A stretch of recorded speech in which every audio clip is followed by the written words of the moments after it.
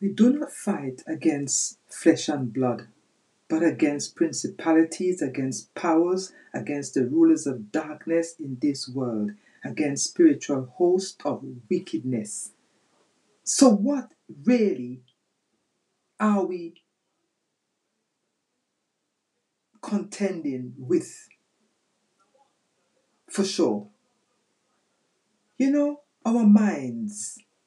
We are fighting to keep our minds because the enemy attack our mind. It's not so much the body. If he attacks your body, he attacks it to keep you focused on the flesh or on your body, while he establish attack in your mind. So, our minds is not the valley of dry bones, but our minds is like a battlefield for the enemy. He attacks our mind. What do I mean by that? Well, do you remember Ezekiel's vision of the valley of dry bones? The prophet Ezekiel was confronted with the scene of death. Although these dry bones represent Israel in its dead state, there was hope for restoration. How was this possible? Based on the Lord's new covenant for healing, the prophet was commanded to speak to the dry bones. Before Ezekiel speaks to the dry bones, he had to first evaluate whether these bones can live. So can these bones live? God said. See, sometimes you may feel aches and pain in your joints. It could be linked to wear and tear or just cold weather. So what do I mean? There are lots of things that you can take to help your bones. The first one is you must keep warm and not expose your bones to colds and cover up. Second thing is to feed it with fish oil and all the different vitamins and so forth. Praise God. And another thing, you can go in the sun to get the vitamin D. Praise God. And you go out in the sun for a while and put on protective clothing like a hat or something so you don't get sunstroke. But what is my point?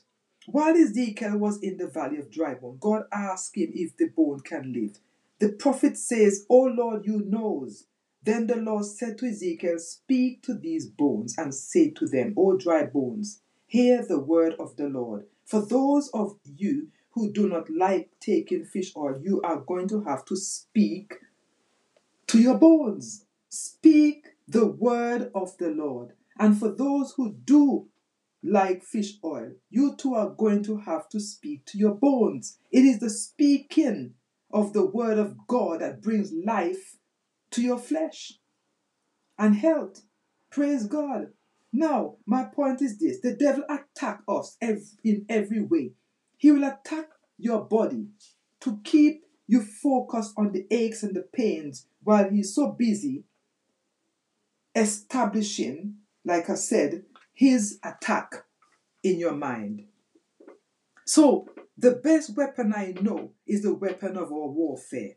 These attacks that comes from the enemy will try to lead you astray from Christ, from the gospel of Christ. And this will put you in great danger. We are going to have to demonstrate faithfulness to the Lord by demonstrating loyalty to his word. No matter what you're facing, no matter what you're going through, you're going to have to stay faithful to his word and apply them in your life. And one of the greatest weapon I know, as the Bible says, is that we have a spiritual warfare. Praise God. And while we were busy with looking about our bones and our bodies, the devil was busy establishing strongholds in our minds. All of a sudden, your mind is like a minefield, blowing up with all kinds of thoughts. The Apostle Paul urged us to pull down the strongholds that had been established in our minds by making every thought obedient to Christ. He said it like this: "For though we walk in the flesh, we do not war against according to the flesh. For the weapon of our warfare are not carnal, but mighty in God for the pulling down of strongholds, casting down arguments and every high thing that exalts itself against the knowledge of God, bringing every thought captive in obedience to Jesus Christ, and being ready to punish all disobedience when your obedience is fulfilled."